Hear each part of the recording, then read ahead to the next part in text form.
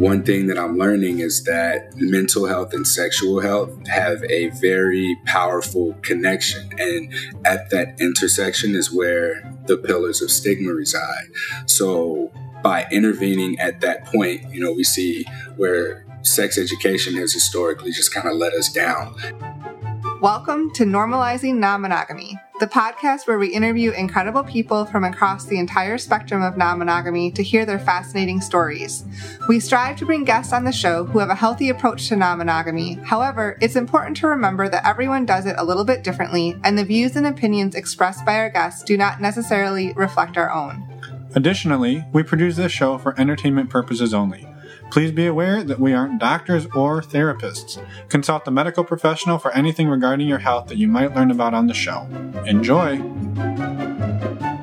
Welcome to episode 165. We're Finn and Emma, and today we have an amazing interview with Courtney. He is the founder of Something Positive for Positive People. It is a nonprofit and a podcast. He was also on our Focus Fridays episode 1.4 back in February of 2020, where he focused mostly on talking about sexual health. And this episode, though, he dives into his personal story. Yeah, it's an amazing conversation, and we're super grateful that he came back on to talk with us. A little bit more about Something Positive for Positive People. As Emma mentioned, it is a nonprofit. It is also a podcast, and it is really geared around destigmatizing and really helping anybody who has faced an STI diagnosis, or maybe they're with somebody who is, or just the amount of information that he is putting out there in the world and the support he is giving to the community is just incredible. So please take a few minutes if you can. Head over to our show notes, normalizingnonmonogamy.com. Click on the links to get over to his website for Something Positive for Positive People and send a little love his way, and definitely check out his show. It's fantastic work, and we're super excited to be putting it out there. A couple of quick notes about this. Normally, when we have somebody on to promote something, whether it's a podcast or a book or whatever they're promoting, we usually have them talk about it towards the end of their interview. This time, we had Courtney go ahead and do it right at the beginning because, again, it's really powerful. So he's going to describe it way better than what we just did. And, we wanted to put that out there that we did that ahead of time because of how meaningful this work is. And we just wanted you all to hear it right away. A couple other quick things. Emma, what are the other notes sorry, I'm just talking and talking. I was just going to say, he does have a squeaky chair, which we tried to fix, but it's not, you might notice it still. It's tough to fix his chair for him. Well, I meant the sound. We sent him some grease for it. Yeah, sure. He also mentions H on my chest, which is his Instagram handle. That wasn't clear in the interview, so we wanted to make sure to note that up here at the front. Yeah. And we'll jump into the interview, but first we have a couple of quick announcements. So the first one, we mentioned, 2 weeks ago, I believe, we interviewed Jeff, who was the director of Romantic Chorus, which is a full-length animated documentary. And we've also had a couple other people on the show who were in the movie. It's fantastic. We're super excited to be putting this out there. That launches this weekend. The premiere is this coming weekend, the last weekend in January. And so it's a couple of bucks to download it. Again, we're not being paid or anything to sponsor this, or we're not sponsoring this. Anyway, there's no money exchanged. I'm all confused. I'm sorry. But what we did want to say is after you watch the movie this weekend, Emma and I, are hosting a Q&A with all of the people who are, not all of them, but a lot of the people who are in the movie, the director, the animators, and basically the whole team who helped make it possible. And we're super excited about it. That Q&A is this coming Sunday, January 31st at 6 p.m. Pacific, 9 p.m. Eastern, and it is free. So and it's open to anybody. It's open to anyone. So first up, go use the links in your podcast player or on our website. Download the movie this weekend. Watch it. It's only a couple $. And then on Sunday, come join us for the Q&A on Sunday night. I feel like you just had to say everything I said over. I just summarized it a lot quicker. Because I was all over the place. But you'll also want to sign up for the Q&A. It is free, but links to sign up are in the show notes as well. Yep. And we hope to see you there. And we'd love to see you there. Another exciting thing we have going on, which you may have noticed, is Power of Witness. These episodes have been dropping the last couple Fridays, and we have 3 more that are coming out in the next few Fridays. This is a collaboration with Catherine of Expansive Connection, where we have 4 couples that have previously been on our show come on and do group coaching with Catherine live on the podcast, and then other people who we all take turns giving them feedback as well. So it is a very powerful, different style episode that we have done before. And there's 6 in the series. 3 are available already. And if you're wanting to listen to all 6 of them right now, you can join our Patreon and do that. Or you can wait and they'll come out the next few Fridays to listen. But please, if you have any feedback on those episodes too, this is a new thing that we are doing. So we'd love to hear from you and let us know if you like them. Yeah, and Emma mentioned Patreon. We're not going to dive into it here. We just wanted to say a huge, huge, huge thank you to all the Patreon supporters. We're going to talk about what it is in the outro. So if you're looking for community, stick around until then. But for anybody who is already part of the community, we just wanted to throw a couple of dates out there so you can throw them on your calendar.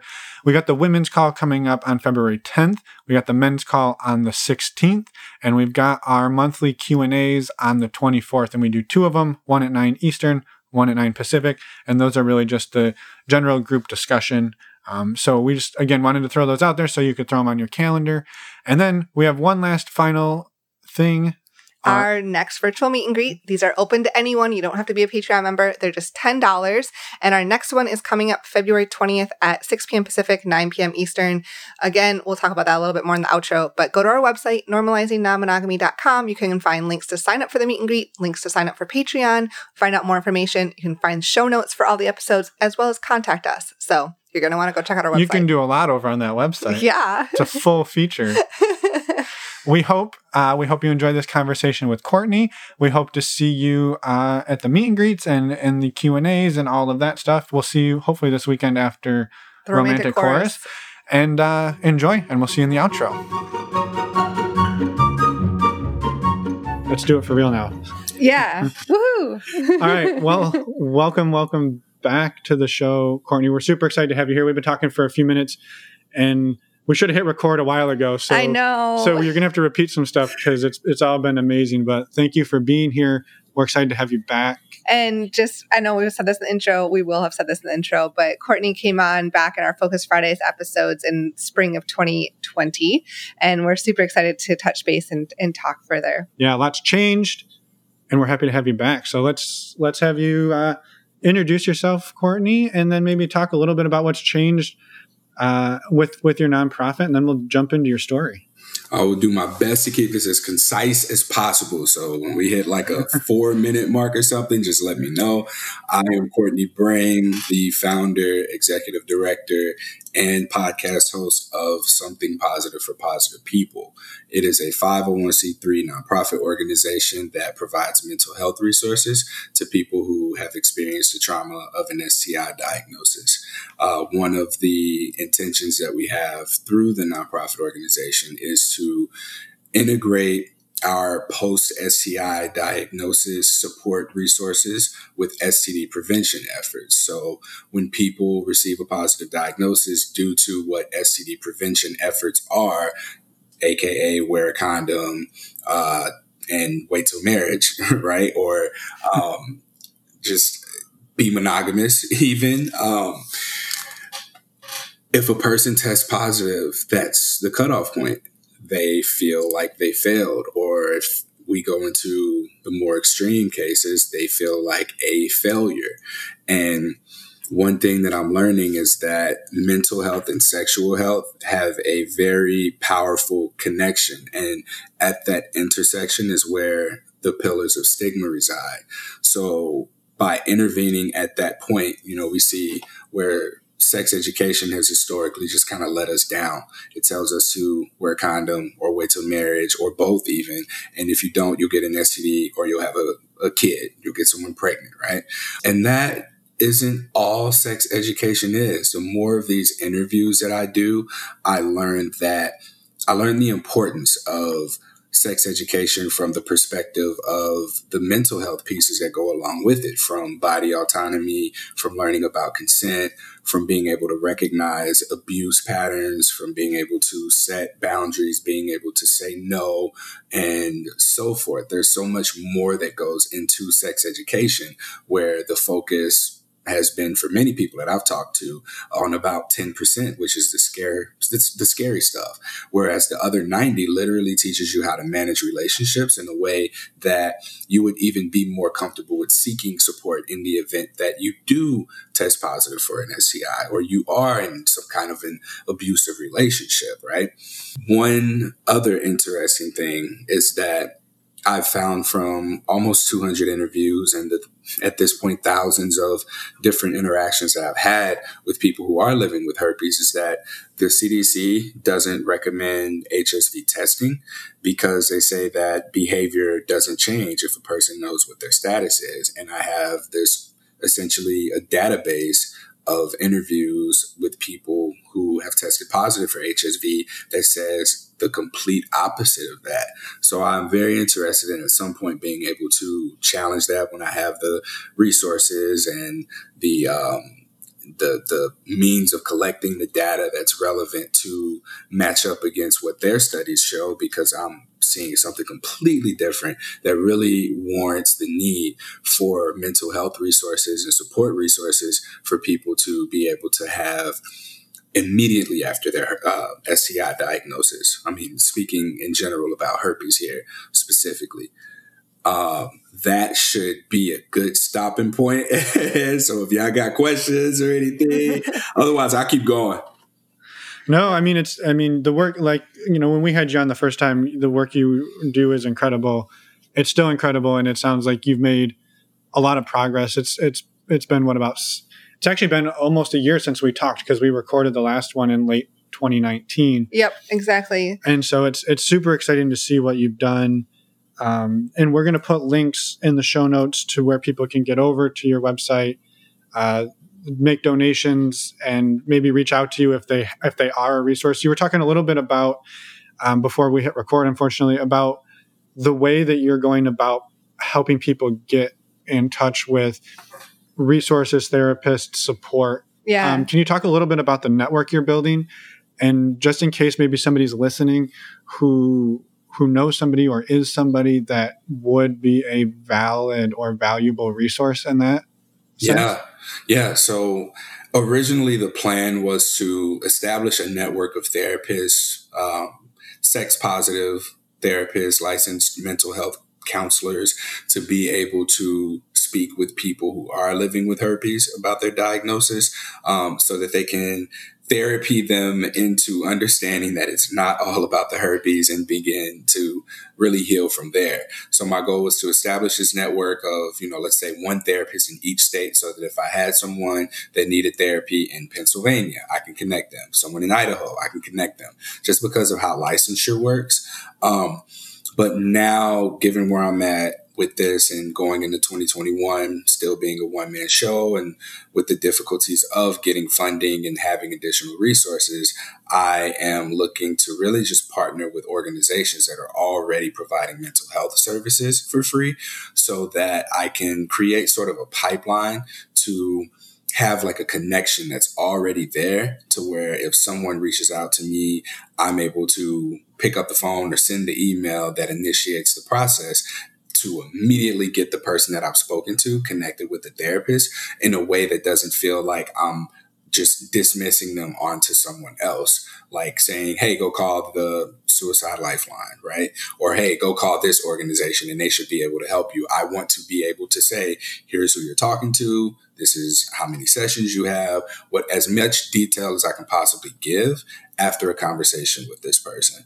So that's what I'm working on there. And then I also recognize that not everyone needs therapy or needs a therapist at the point in their diagnosis where they come into contact with me. So I'm also working on sort of a big siblings type thing, to where if someone has a shared experience, I can, take a mental check and be like, oh, I know someone who has also experienced pregnancy with HSV. And the question here is like a matter of pregnancy. Or if someone wants to be put into any of the support groups, I can connect them to someone who's been there, who can speak about their experiences as someone who can relate. So if there's an older gentleman or an older lady who is worried about, oh, I'm too old, I can't be in that group, I can say, no, you're not, all I want. But at the end of the day, it really helps to be able to connect with and hear from someone who is in like a similar space as you are. Mm-hmm. So that's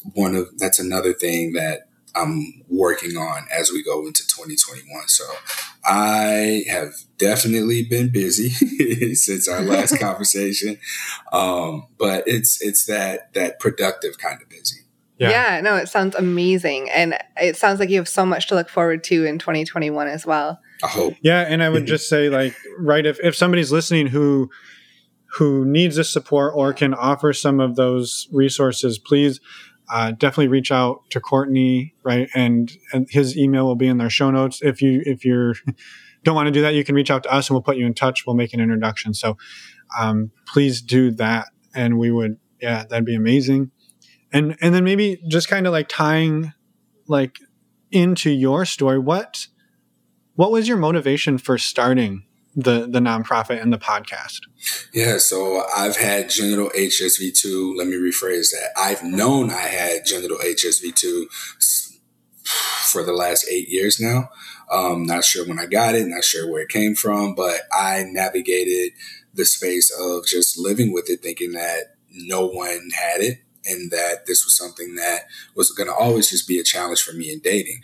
I happened to stumble across a dating site for people with herpes. And from there, I get into contact with all these different herpes groups, social groups, support groups, and my life changed, to say the least. It took away a major obstacle for me in dating. And so I'm in that space and I'm like having the time of my life. And I see that there are people who are expressing suicide ideation publicly, saying that, this virus was the worst thing that ever happened to them and they're never going to find love. They're going to be alone for the rest of their life. And with all of the talk about suicide, and I heard it multiple times, I was just kind of like, hey, it'll be okay. And this is the worst thing you can say to someone who's, at this point, suicidal. Right. I began to have conversations with other people who were at an okay place with their diagnosis and just record it. So it would just be like, hey, how long have you had herpes? When were you diagnosed? What was happening around that time? And so through these interviews, being able to share these directly with the person who is saying, I want to kill myself, has been helpful to them because they can hear from someone who's not at that point in time a 27, 28-year-old Black man, but someone who more so resonates with them, whether it be a younger white woman, an older Hispanic man, whatever the case may be. There was something that they could relate to, and it offered them perspective beyond their limited range of perspective for themselves, thinking that there's no way they're going to be able to have a, quote, normal life, whatever that is, after having been diagnosed with herpes. So I've had a weird relationship with suicide. Like, not that I was ever suicidal at all, but I've learned that I'm a survivor of suicide. There have been people around me that have ended their own lives.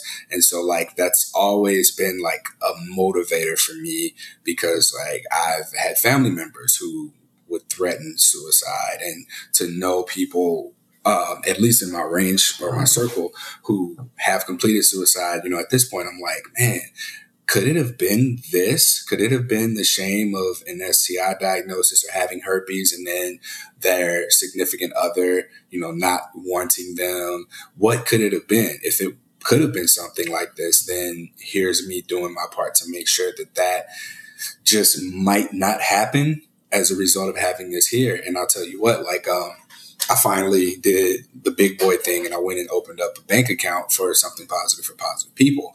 And the teller asked me what the nonprofit was. And I was like, fuck, I got to tell somebody else I have herpes now.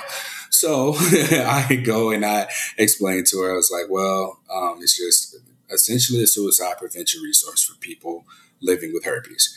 I explained to her, how it started, and she was sitting there and she was still, and she's got her mask on and you can just see her face. And like, she eventually says to me that she remembers when she was young, she had an older cousin who had been diagnosed with herpes and spiraled into this deep depression and ended up killing herself. Now, mind you, this is like, I'm going to get a checking account, right? A bank account for my nonprofit. And, if this wasn't like a sign that I was at least going in the right direction, like, I don't know what is, but at the end of it, she was like, who knows what could have happened if something like this were to have been available to her right away. And I think that was probably the moment where because for a while I had this like sense of guilt for wanting to pay myself a salary through my nonprofit for doing what I'm doing. Yes, a lot of time goes into it, but I've always justified like, oh, well, I got a job. I'm working. I can do what I need to do. But there was a brief period where I thought I wasn't about to have no job because I had gotten COVID, and working for yourself, you cannot miss work. You miss 1 week of work. It's like, oh shit. 2 weeks of work, okay, this is a setback. 3 weeks of work, it's like, fuck, I need to start looking for another job. And that was kind of the point that I hit, where it was like, all right, I feel like now the universe is really nudging me into the direction of doing that. And after that conversation, I was like, damn, but I'm helping enough people, and I say enough, like so casually. I'm helping people through using the resources that I have, which, I don't have much. Like, I've had this laptop for like 6 years now. I've been, even these headphones, like I just keep trading them in whenever they break. Like, I'm doing a lot with a little, but when I had the thought, how many people are not being helped because I don't have the resources necessary to, help more people, I was like, fuck. And then, having that lady share what she shared. So, it's been I've been very just motivated essentially by the universe, just based on these interactions that I have with people that provide me with confirmation that I'm in the right place. I'm where I need to be and doing what needs to be done. And as I go along, shit just kind of works itself out. Yeah. Mm-hmm. Well, that is extremely powerful story. I mean, talk about a sign from the universe, like you said. Yeah. And I think too, the notion that because it's a nonprofit, you're not allowed to make a salary, or to make a living, right? Like that's not right. I mean, that's not what a nonprofit is, right? Like but it's hard, right? Like every dollar you take and put in your pocket is a dollar that's not going to help somebody get to get the help that they need. But at the same time, if you're not able to pay yourself, then that resource goes away completely, right? And so, like, we're sitting here talking to you. You're not sitting on a yacht somewhere. You're sitting in an apartment, right? Like, I had to turn the TV off early because you saw Call of Duty was playing. I was like, oh shit, I left that up. Yeah, you're making money playing Call of Duty online to pay for the nonprofit. Oh, so. That would be lovely. But no, I mean, it's amazing work. And I just, for anybody listening, like, seriously think about getting behind this work. And yeah, for sure. Again, links in all the show notes. Yeah. And so a year ago, roughly, actually it was 13 months ago, I was just doing the math. Yeah, it was last November. It was like almost exactly 13 months ago to the day. We drove through your neck of the woods, and we stopped and had dinner with you and your partner. And at that point, you were in a monogamous relationship, but that does not seem to be the case any longer, or you have shifted your outlook on that. And we'd love to maybe dive into that a little bit. Yeah, dive into that and pick it apart a bit with you. Yeah, so that relationship ended actually on Christmas that year. Yeah. I, in hindsight, and after having gone to therapy, of course, looking back on the relationship, it was just one of those things where I felt like I was grieving the relationship maybe in September, and that perhaps there was also a little bit of resentment there throughout because it wasn't noticed. It's like, I don't really know how to explain it until like we get into more details around the relationship. But ultimately, what happened was that Courtney wanted to be non-monogamous and Courtney's partner did not want to be non-monogamous. And while this was communicated early on in the relationship, there was no complete honesty between us about what that really looked like. It was more of like all right, well, there was just a constant like, maybe, and I'm like, all right, well, here, you should listen to this podcast. Or, hey, how about we read this book together? And there was always this constant resistance to it. But then there would be like a little bit of a carrot dangling that was just like, oh, well, maybe it'll happen. Maybe just give it some time. Let me get comfortable with the idea. And then eventually it was just kind of like, hey, do you want to do this or not? And I remember one day she was just like, why don't you just believe me when I tell you? Like, you won't believe what I'm saying. And like, I've always been the kind of person who like more so judge actions off of rather than words. But being new to the sex positivity space, I'm seeing like, consent, no means no, yes means yes, like believe people when they say what they say. And there was a very conflicting area in my intuition that was like, I don't really believe this shit. But, and I hate to use this example because it's really sexist, but like when you ask, I don't know if y'all have this, but when you ask like, hey, what do you want for dinner? Are you able to decide right away? Like, hey, this is what I want. Or are you able to agree right away? Or is it kind of like, hey, we're having Chinese for dinner. And then you can just say, no, I don't want that. I want this instead. There was never that. It was always like, hey, how do you want to have this conversation? What does this look like? Where are we going with this? And it was just like, believe me. Just believe me when I say that this is what I want. Or like, I want to do it. Eventually it'll happen. And then, Christmas came and it was just like, this ain't happening. How long was that relationship, just out of curiosity? 2.5 years. Okay, so it was a while. Yeah. And yeah. And so, and I remember like about 3 months in to dating was when I mentioned it. And it was just like, that's kind of where, that was probably when, with the reaction that I got, I should have known, okay, this will not ever get to that point, and we could have ended it there.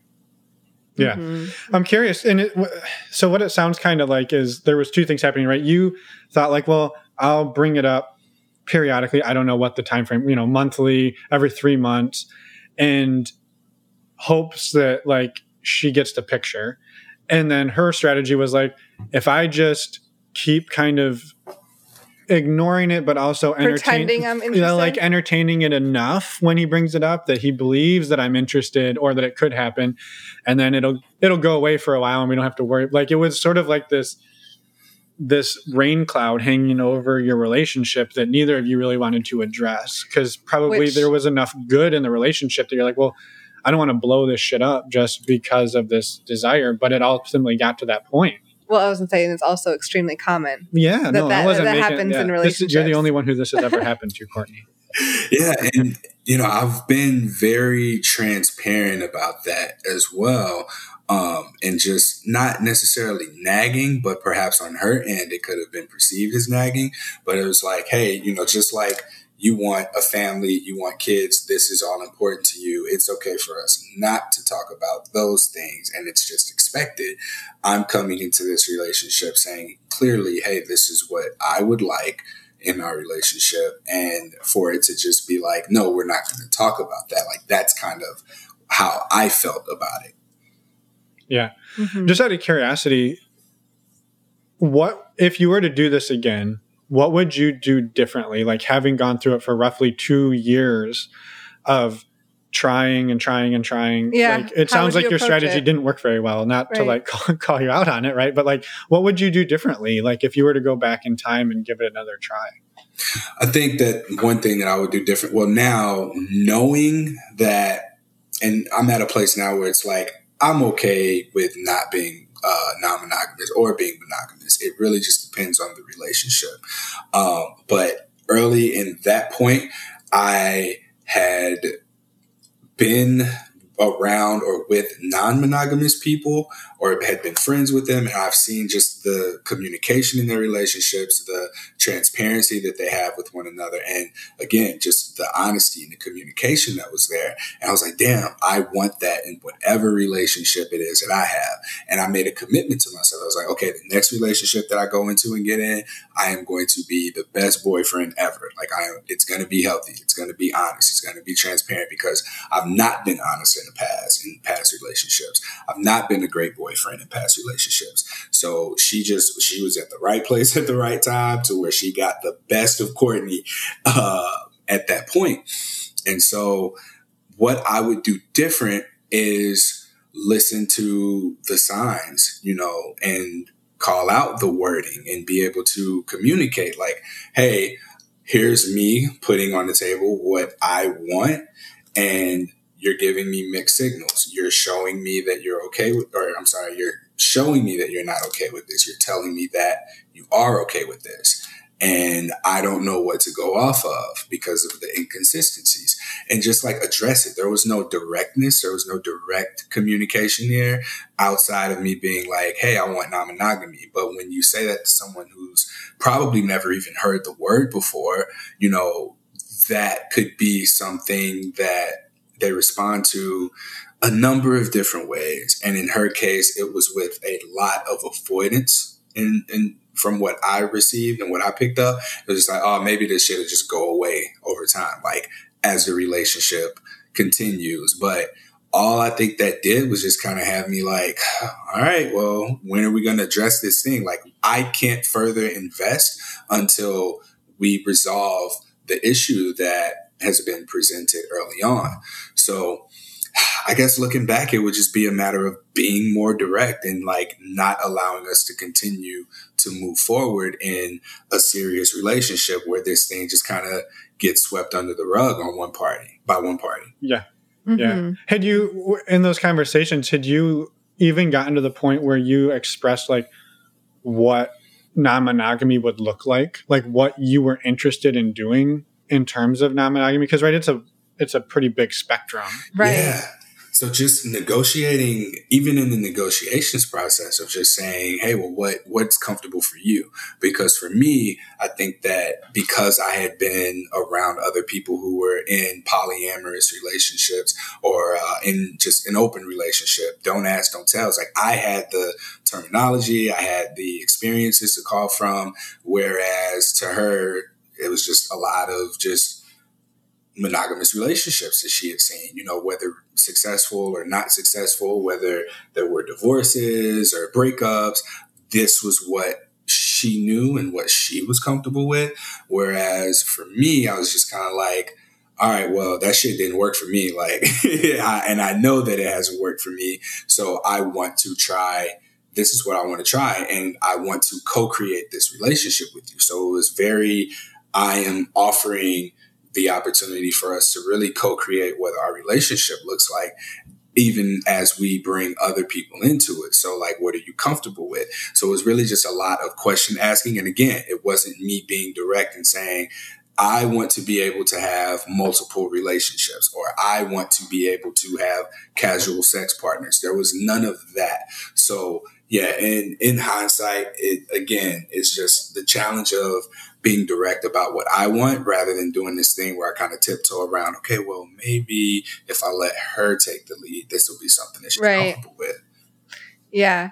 Yeah. And this was like, you had said, correct me if I'm wrong, that this was your first like foray into experimenting with non-monogamy. Like you had been around it, had met people, but you hadn't actually had that type of relationship before. And I don't know what kind of relationship to call it. I guess not a committed relationship, I guess. Sure.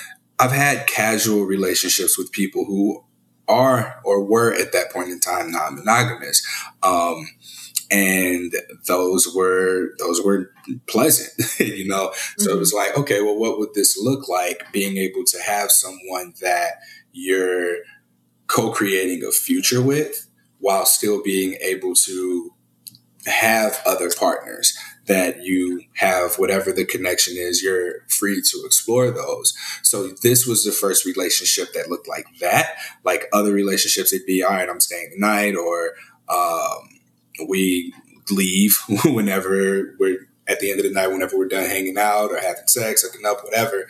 But this was the first relationship where I lived with someone and we were, talking about being together long term and trying to explore non-monogamy. So yes, this was the first time. Yeah. And so on Christmas you end the relationship. What happens after that point? So after that, I was like relieved, but still like a little bit confused because I felt used by the situation, just because of the timing.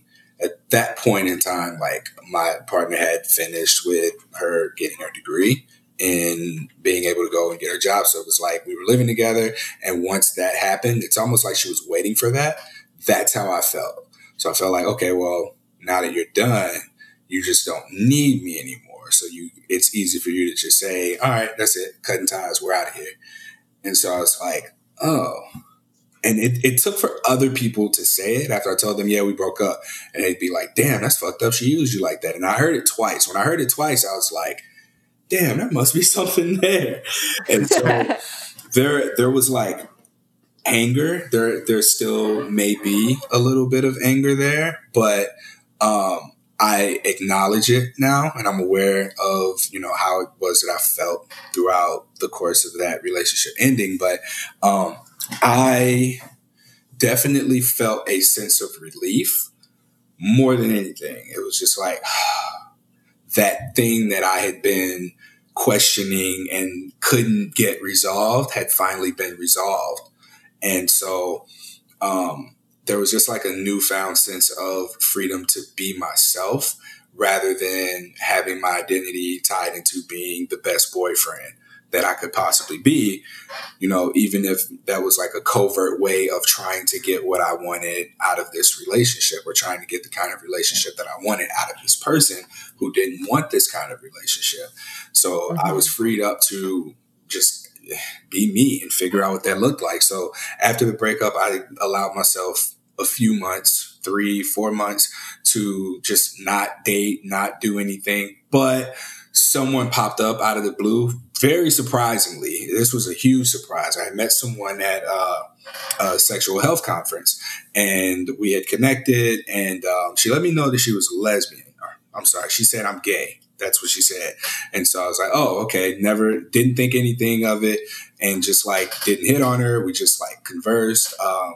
At the conference, we ate dinner. It was like a small group of us, and I went on my way. Like, we exchanged Instagram accounts, and I mentioned to her, because I don't know how we got on relationships. I was like, yeah, I'm in a relationship. And at this point, like, we were trying to experiment with non-monogamy. So I wasn't able to do anything, and I made sure to like communicate that, but we ended up having a conversation, and she had said something.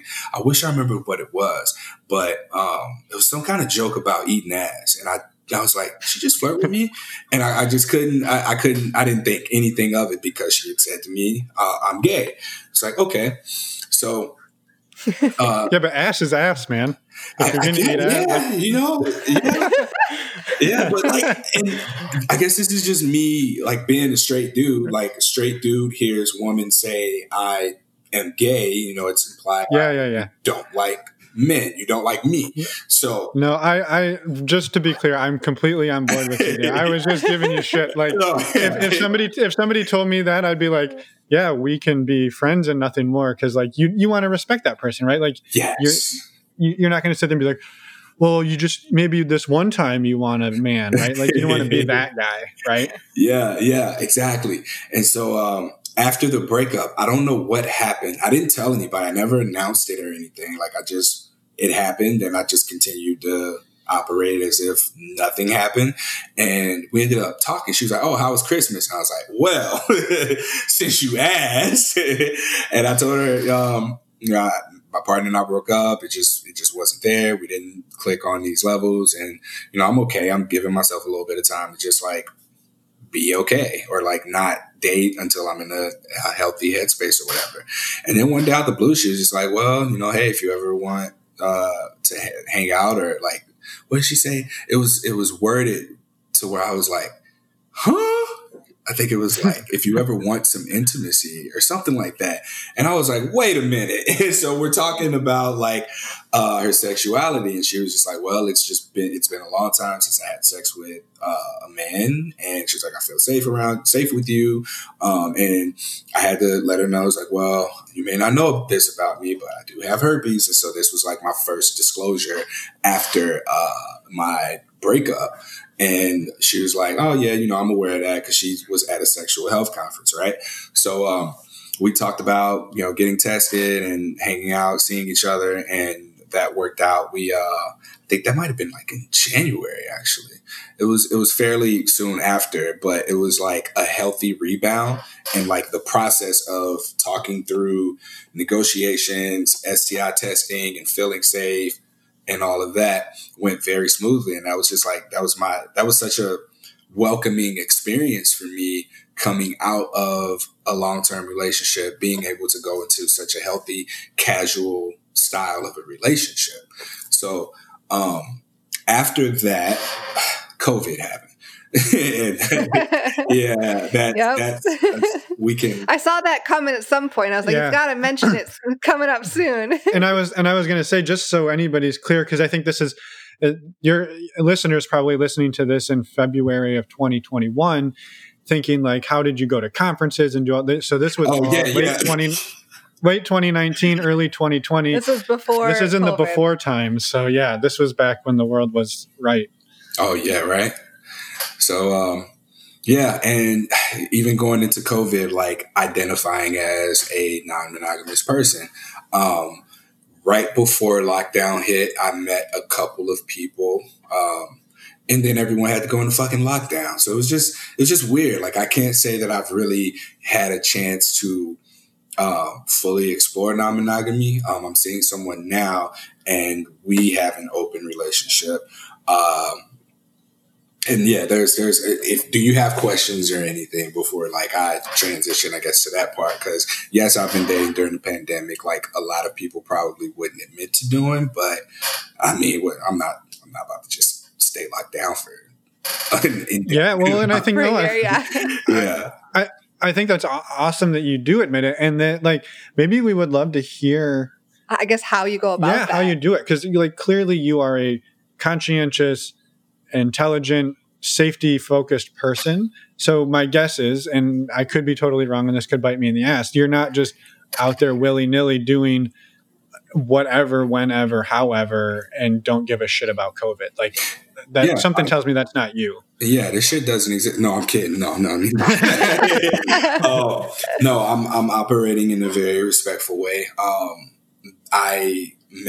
There were two people I met right before the pandemic hit. And with one of them, she ended up leaving probably a few weeks into it and quarantining in another state. We've kept in touch. Like we still have an existing relationship.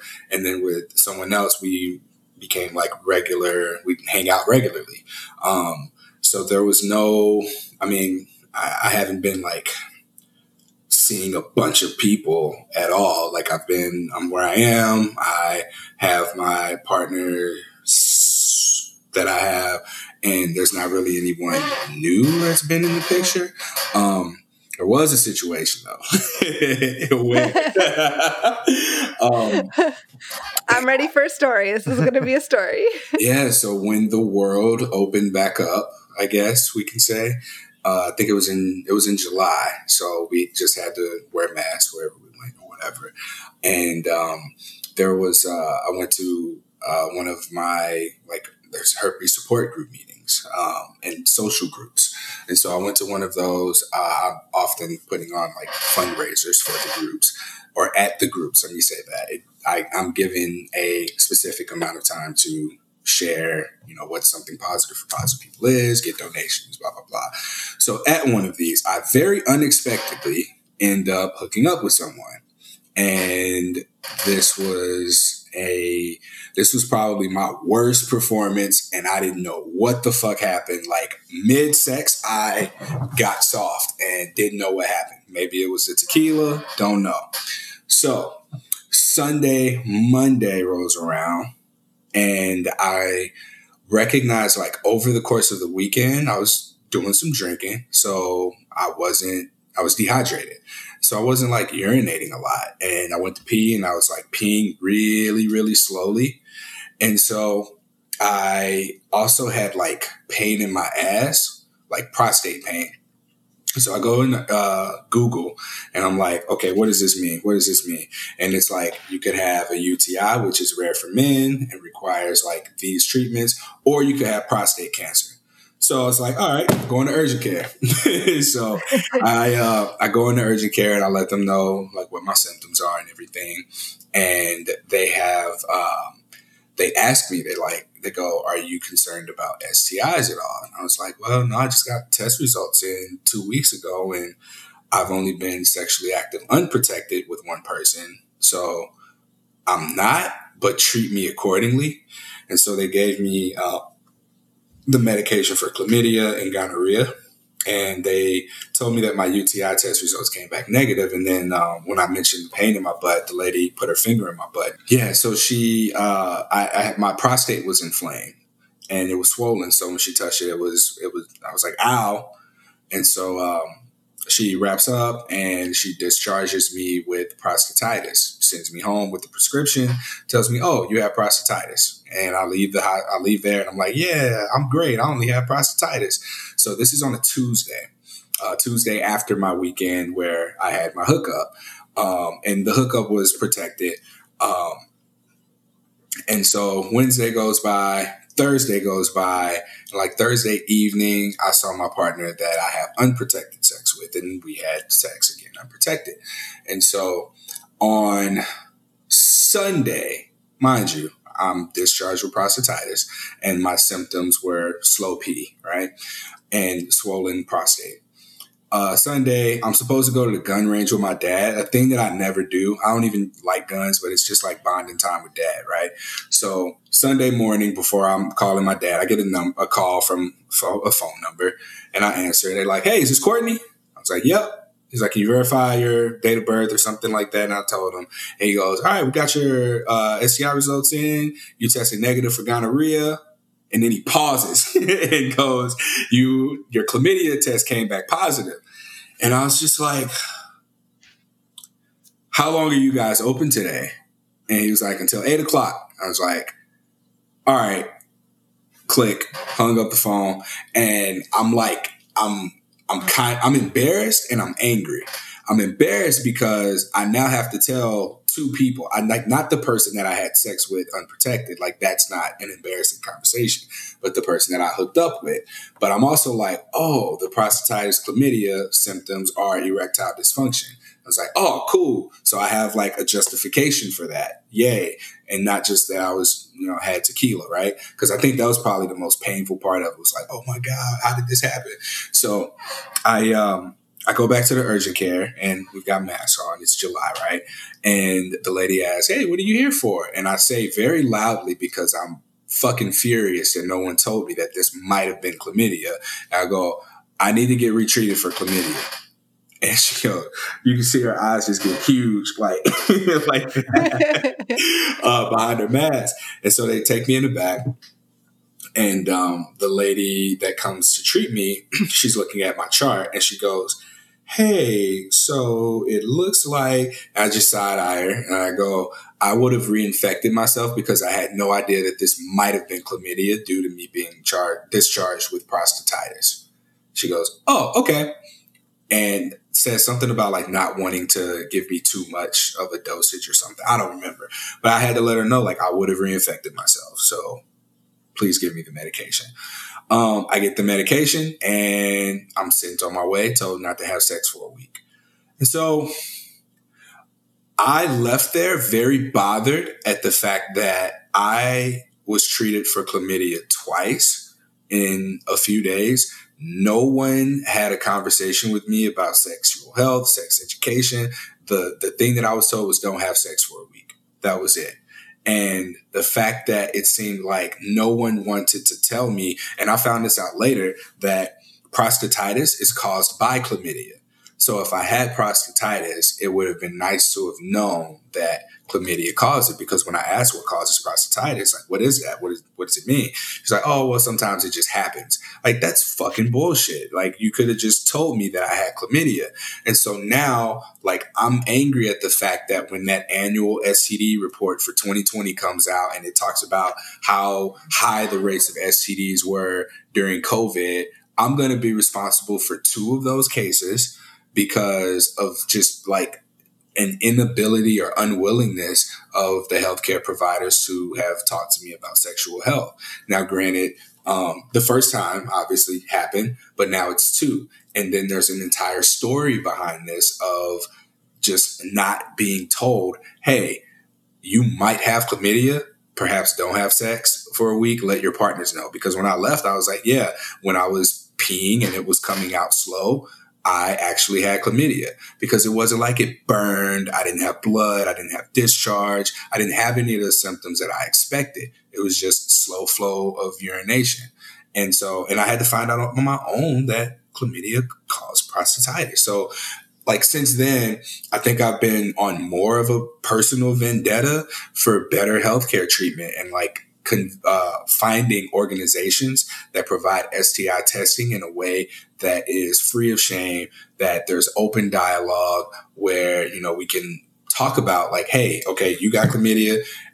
We're gonna do an oral swab as well, because I had chlamydia generally, but like they could have tested it orally as well. And so now that I've had that experience to compare to more positive sexual health clinic experiences, like I know what my standards are, and I know that those standards really need to be upheld by everybody. Like I want to create some kind of a directory, and here's me doing another thing for something positive for positive people, where people can find sex positive places for them to go and get tested and treated for STIs and get free condoms and get additional sex education resources that they need, and feel free to ask any types of questions from places that are identity affirming, shame free, sex positive, all in one. Right. Yeah. I just wanted to pause and say thank you for sharing that story, because I know it's probably not an easy one to go through, even though you seemed to, I guess, to relay it well. But it's powerful, and it just to have someone explain what you went through in such detail. I just wanted to thank you for doing that. Oh, I appreciate that. Yeah. And I think too, like, I feel like you've got like the worst damn luck, like in some sense, like, right. Like you've been living with herpes for 8 years, and you've sort of got the communication around that figured out, right? Like when you were with your partner for 2.5 years, you hadn't had to disclose really, right? With her, like you disclosed, I'm assuming at the beginning, and she knew, but then it was sort of 2.5 years of, you don't have to talk about it with new partners. And not that you don't talk about it, but you didn't have to talk about it with new partners. Yeah, that's a different way of having that conversation for sure. Yeah. Yeah. Right. And then you end that relationship, or that relationship ends. And now you're back out in sort of the dating world, and you're starting to have that conversation again. And it sounds like it went well enough, right? It went well with the woman who identified as gay. And then you had a couple other partners going into COVID, but then like, now you've got to deal with like communicating herpes, a pandemic, and COVID, and then chlamydia twice, like all in a very, very short period of time. Let me tell you the worst part of that. So my partner who went to quarantine in another state, she was back in town that like over the course, had I only been treated for chlamydia once, we would have been cleared to have had sex. But because I had to get treated on a Sunday, we were in that 1 week window. And I probably could have wore a condom, but like they said don't have sex. So I was like, hey, I can't have sex. So I had to tell her, because she was in town. She was like, hey, I can come over. It's like, I got to tell you, I got chlamydia last week, and here's what happened. So I had to tell her that same story. And so, it was just like, fuck, now there's a third person. So for the woman that I had hooked up with over the weekend, honestly, I don't even know if she had it, but I ended up letting her know what happened. And that was hard because I was like, fuck, the first time we had sex, I got to tell you I had chlamydia. So I ended up ordering her an online at home STI test kit. And it was just like, hey, buy it and I'll pay for it. Sorry. And I thought that was like a good thing to do. As far as like being a good, not boyfriend, but just like person. Yeah. So, she was cool. Can we ask how that conversation? Yeah, sorry. I jumped it was through it. Fucking weird. I was just like, because she had texted me because we just had this cool weekend together and everything, and I'm just like, all right, hey, I had to cut it off, like, because we were just making like fun, flirty small talk, and I was just like, hey, I need to tell you this now because it's not going to be a better time to tell you. You remember over the weekend? Well, I didn't say it like that. I think it was just like, I tested positive for chlamydia over the weekend, and we just had conversations about what we did and, how she may have been at risk, if she were at risk, like with oral sex having been a possible way of transmission. We did wear a condom for intercourse, and we talked through it, like normal conversation would go, but there was not any like anger or shame or anything like you would expect for there to be. And there was no blame. I guess it's, something that just fucking happens, I guess. But yeah, it was just like we were texting about it, and it was just a matter of like a 4 to 5 text exchange, and then it was over with, and then we were back to normal conversation. Yeah. Yeah. Well, it sounds like I guess it went fairly well for having a challenging conversation like that. Yeah. And I think the big thing that I learned from that, because the partner and we know where it came from, the partner that I had been with unprotected, it gave me the foundation for a boundary, because I knew that she had other partners, and I was just like, one night we were talking and she said something about him, about one of her partners specifically, that made me think that doesn't sound like a very healthy relationship, because she talked about her other partner in a very positive way. And I was like, oh, cool. I like the guy. And then with the other one, I didn't hear much about him. I just knew she really liked him. And then this one night, I don't know what she said, but it set off my red flag radar. And when it set off my red flag radar, at that point, it was too late, because it was just like a couple of days before I had left for the event. And so, looking back, it was like, all right, I don't think that I should, be in relationships at least, or committed relationships, or relationships where we don't wear condoms, because we had been using condoms for months at that point before we decided to go without condoms. And so it was like, all right, well, you don't have symptoms. And this is another testament to that. Like, just because someone doesn't have symptoms doesn't mean they don't have an STI. So it's very important to get tested. If you're seeing multiple people, like, get tested regularly. So for me, I made it a point to get tested every 3 months. And if I have new partners, if that's something that we discuss about, making sure that we have our latest STI results prior to moving forward, then that's something that I'm willing to do. But my partner at that point in time, she didn't have any symptoms for anything. And I trust her to have told me if she had any symptoms. So it turned out that she was positive for chlamydia, got tested, got treated, let her partners know.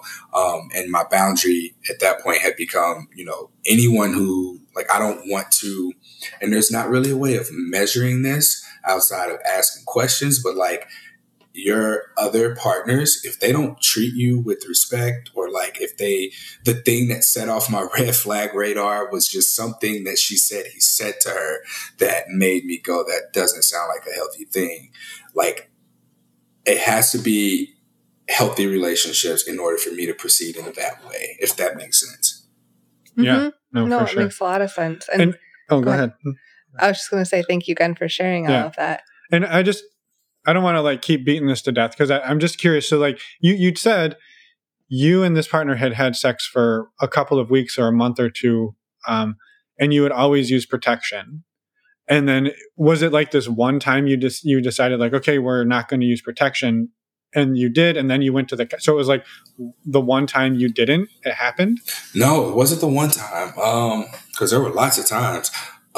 So for 2 months, I believe it was about 2 months, we were using condoms, and then we went without condoms after a conversation of just like, hey, we've been doing this for a while. Like, you're the most consistent person that I'm having sex with. Like, you would be the person that I'm not wearing condoms with. And so the conversation kind of went like that. Like, when's the last time you were tested? We had this conversation in that she didn't have symptoms, and her testing window, I believe, was recent enough for me to have been comfortable with. So that was when we decided to go without wearing condoms. I gotcha. I thought it was like the one time you decided not to, and then it happened twice in a row. And I was going to be like, dude, don't ever go to a casino and don't ever buy a lottery ticket, because you're not going to win. But yeah, like that I think that boundary was important for me to have come up with early as well. It's because and there's like some metaphysical shit there as well. Like, you're absorbing that energy of other people as well. If it's like negative, or if there's ill intent, and it really makes you look at how a partner allows for themselves to be treated by other people. And then it also gives you an idea of how they're going to treat you in a relationship. So not to say that every relationship that I have has to be a serious one, or has to be where all of their partners treat them with dignity and respect. Like, unfortunately, that's my standard, which is above the average standard from other conversations that I've had. Like, some people like the toxicity. Some people like the chemistry, the chaos, the drama. And I understand that, and I respect that for them. I can't be a part of that shit. Like, that's right. Just where I'm at in life right now. Yeah. Yeah. Yeah. Well, there's so many more questions and places we could go, but I was wondering if you could talk a little bit about kind of where you're at now in relationship-wise and where you hope to go, unless you had other questions around. No, I think that's a good place, because I had a couple other questions, but we can touch on them. Yeah, I think hearing, like Emma asked, like what does it look like now? Because that was July, and the world has gone in and out of lockdowns. I don't know. Yeah. And it's, yeah. So right now what it looks like is just like the relationships are what they are. Like, I don't have any new partners. So the same two that I've had at the beginning of the pandemic, these are people that I still see when I can see them. The one consistent partner is still there. And that's my dating life right now. A lot of interactions and meeting people, of course, have been online. Like, I am open about having herpes. I'm a man open about having herpes. And so that warrants a lot of attention, I guess, like being one of the few men in this primarily women-dominated space. Like, I'm out there. And so, like, I connect with women or meet women that way, and through just being open about it, and like, it invites conversations, and there's oftentimes like some attraction. And I've learned that, like, I fall in love way too damn easy. Or like someone, maybe not fall in love, but I think that I experience attraction very easily when someone expresses genuine interest in me, or like about, what it is I got going on. Like, I think I mistake curiosity for, or mutual passion for, attraction. And so that's kind of been an ongoing thing for me. Like, I'll look up and, I'll express to someone like, hey, I'm open to connecting and getting to know each other more. And then like time passes and I realize, oh, this person may not actually see me, or they're dating H on my chest, or this is who they're looking to date, and not really get to know Courtney, or they think they know me based on what I post on Instagram or social media.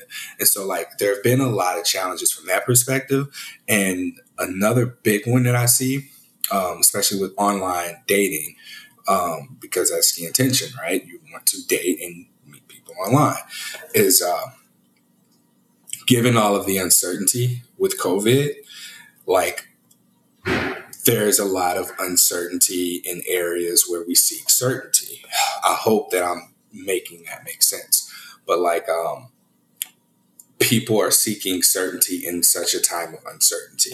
So I had an interaction with someone who we had been messaging for a while and like getting to know each other. And it seemed like we were on the same page. And again, like I said, I fall in love real easily, right? And so there came a point where it was like, what did she say? I wish I could remember like verbatim. I could open my phone, but then I'll have to scroll through the messages. It was like, this seems great. Like the chemistry's there. There's like excitement and this intensity. But then there was like an ask for guarantees that just can't be made right now. So like, you know, realistically, when could we actually see each other? If we saw each other, like these are long-term goals and expectations that I have. And I find myself coming across that pretty frequently. And like, for me, I can't tell you what's going to happen over the next 3 days for me because of the uncertainty in the air. Like at any given moment, I could be offered an opportunity to work for the CDC, even though, you know, earlier in the episode, I talked about like having data to pin up against what it is that they're saying. But like, I don't know what my future looks like. So when it comes to dating, like I have to be very transparent about that. Like, I don't know if I'm going to be here, if I'm going to be somewhere else, but I know like I can't quite say what I want. And I can definitely tell you what I need. I can tell you that I need transparency, I need consistency, and I need maturity when it comes to navigating relationships and the types of communication that I need. But as far as what I want, like that's really something that I know for a fact that I want to be free to be myself in a relationship, whatever that may look like. And I have this belief that perhaps non-monogamy has offered me this sense of freedom, but then perhaps there can be the experience of freedom demonstrated by a partner in a way that I just haven't experienced before. Because like I mentioned, I don't know if I mentioned that earlier, but with my past partner that I was with for 2.5 years, you know, I never felt seen in the moment by her. It was always like, you're going to be such a great dad, or you're going to be such a great husband, or you're going to be such a great blah, blah, blah. And it was just like, damn, do you see me now? Like, I remember having that moment in the kitchen, like doing that. I was like, do you see me now? Like, I've got, you know, where this something positive for positive people is, you know, now clearly isn't where it was at that point in time. But like, even among the chaos, like where was the, hey, you're doing a great job now. Like, I see you as Courtney now. And that's something that I've lacked in relationships. So when I even get glimpses of that in online dating, that's the kind of shit that makes me like, oh, I'm falling for you. And I get all Google. I'm aware of that now. So I'm much more aware, so I can manage it a little bit better. Well, it gets to the core of what we all want, right? Is to be seen and heard and loved. And understood and understood and loved anyway. Yeah. What were you going to say? Well, I was curious. So you've talked about, you know, dating and non-monogamy, and you found non-monogamous relationships and partners, but you don't, like you mentioned way early on that there are like dating sites for people who have STIs, but I'm assuming, and again, I don't know this for sure, that you don't now have to like niche down and be like, well, now I need the non-monogamous dating site for people with herpes. Like you aren't like having to find these like niche corners of the internet, right? Right. So that was what I felt like early on. Like I felt like I needed to find that because it just seemed like no one had herpes or no one would be okay with it until I began to challenge that, until I began to look for other opportunities or look for opportunities to just meet people and meet people through my own interests, right? I didn't have anything to challenge my own beliefs about what it meant to navigate the world with herpes until that point in time.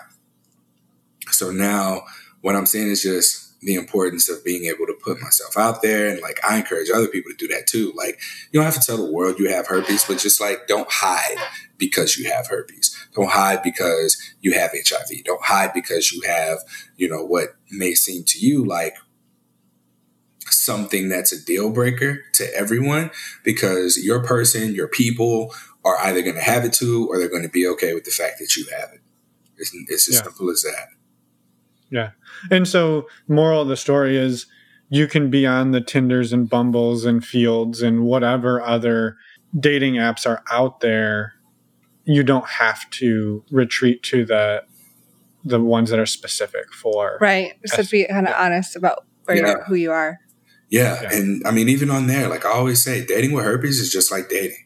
You're still going to run into douchebags. You're still going to run into people ghosting. You're still going to run into people who are just looking for the next best thing and don't know what they want. Like all of that is going to be there. And then you might have to disclose that you have herpes, or it might not even come up. Like you might experience any of these things before you even get to the point of disclosing your STI status. Yeah. Mm-hmm. Yeah. So unless you have another question, Emma. Go for it. I had a really good one. Okay. I'm humble though. I'm humble about it.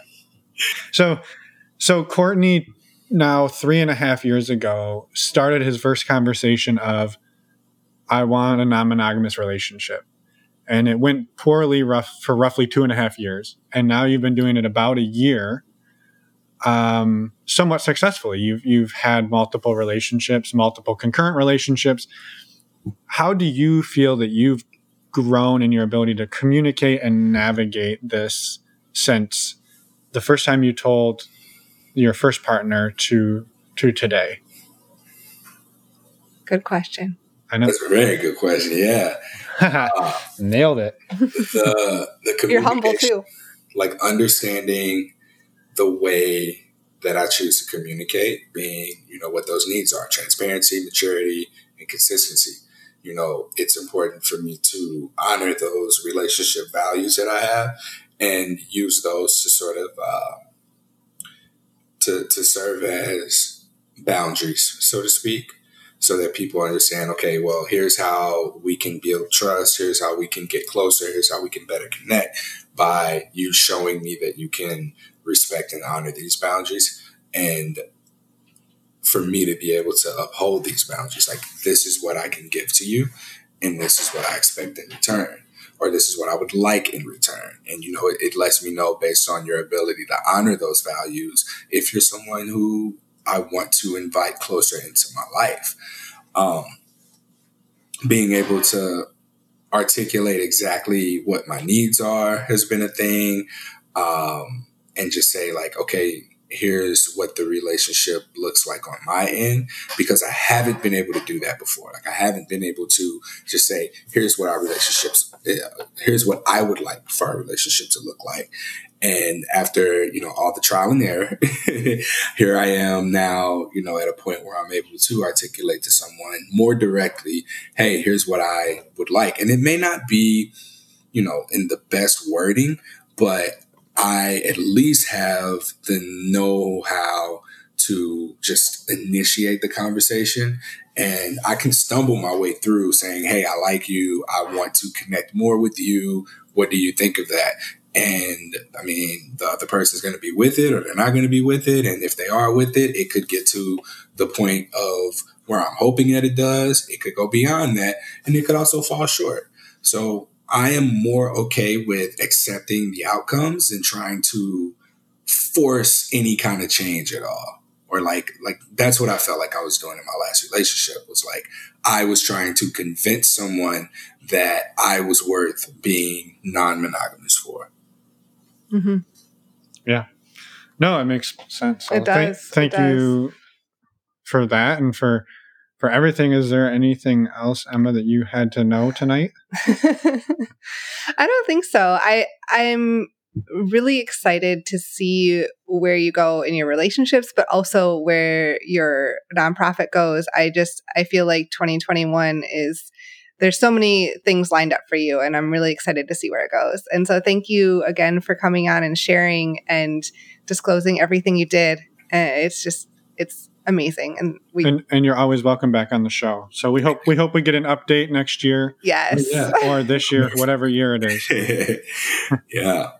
All right. Well, yeah, thank you all for having me. And I just appreciate you making space for something positive for positive people. And shit, just let me talk through this because I don't really get to talk about this much. So yeah, it's nice. Always happy to do it. It's our pleasure. Like we've said before, thank you so much for being here, for all the work you do. Links are in the show notes for everything you do and how to reach out to Courtney. And we hope to have you back on soon and get an update on where everything is. Yeah. Thank you. Have a good night. And we're back. Take 55. You're not innocent either. I didn't say I was. When did I place any blame on you for this? It's true. We're falling apart tonight. Thank you so much, Courtney, for coming on the show and sharing your personal story with us. It was amazing to talk, and yeah, just thank you so much. Also, go check out Something Positive for Positive People. Links in the show notes, and just go look at the amazing work that he's been doing. And he also has a podcast. Go listen. Yeah. We did mention in the beginning, we call that sometimes the intro. We are a mess. Anyway, our Patreon. So really quick, we're just going to run over what that is. Patreon is a website that allows content creators to basically build communities, or at least that's what we use it for, is to build a community around the show. And we're hanging out around 150 members right now. It's been amazing. So what you get out of this is you get a monthly Q&A or discussion group with us and everybody else. They're usually like 15 to 20 people on the calls. They're fantastic. We do those once a month. At the next level up, we do men's calls, women's calls. Those each usually have 15 to 20 people on them, and those are fantastic. And we have an ongoing, basically, chat room in MeWe. And it's really just a place where everybody is there to support each other and help each other through the week and, share ideas, share wins, any struggles. So it's pretty much just a great place to find like-minded people. And we would love to have you take a look and see if it's a good fit. If it's not, you don't have to stick around. We don't get hurt. We've been broken up with before. It'll happen again. You can go find links on our website, normalizingnonmonogamy.com, and you can click on the Patreon button. Also, we wanted to quickly mention our virtual meet and greets. We've been doing these since like May of last year, when we get everyone to join in a big Zoom call. We do some icebreaker questions, and then we split you up into small breakout rooms where you get a talking point to meet people then for a few minutes, then you're brought back to the main room, we scramble them and go back out into the rooms. So you get a chance to meet a lot of different people. It's a very diverse group from people from all sorts of backgrounds and exploring different levels of non-monogamy. So if you have any questions for us, we'd love, please reach out to us, but we'd also love to see you on the next meet and greet. And trust me, it's low pressure. It's a great way just to come meet some like-minded people. February 20th is our next one. That's a Saturday, 6 p.m. Pacific, 9 p.m. Eastern. Again, these are $10 to join, and you can just click on the meet and greet tab on our website to sign up. And I think that's it. I think so. I was totally zoned out, so I'm really happy you brought this back together. Thank you. Bottom line, go to our website, normalizingnonmonogamy.com, and you can find a bunch of information and reach out to us there as well. And next week, we have an interview with Dave and Shannon. Pretty fun interview, super fun interview. So come and listen again in a week. And actually, first off, you have this Friday, Power of Witness. Oh, and download that movie this weekend. Download the movie this weekend, Romantic Chorus. Links in the show notes. And we'll see you guys on Sunday. On Sunday at the Q&A for Romantic Chorus too. So all of that, and then come back next Wednesday for our next episode. So we'll see you Sunday, and then you'll hear us again on Wednesday. Yes. All right. Have a great day. Bye, everyone. Thanks for listening.